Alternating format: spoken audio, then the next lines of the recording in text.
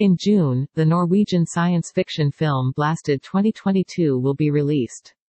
Martin Sofiedal was the film's director, while Emanuel Nordrum authored the script.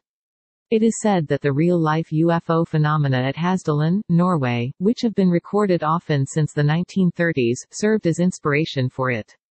The movie will last around 1 hour and 55 minutes. Movies on zombies, aliens, and other similar topics have recently been popular and extensively seen.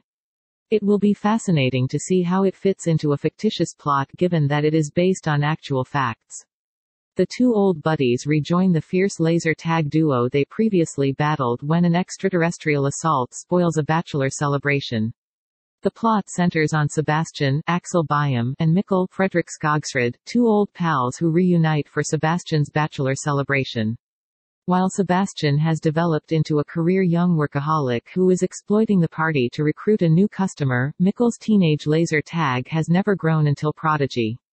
But when the bachelor party comes across an extraterrestrial invasion, it's up to Mikkel and Sebastian to band together and defend themselves as a badass laser tag team.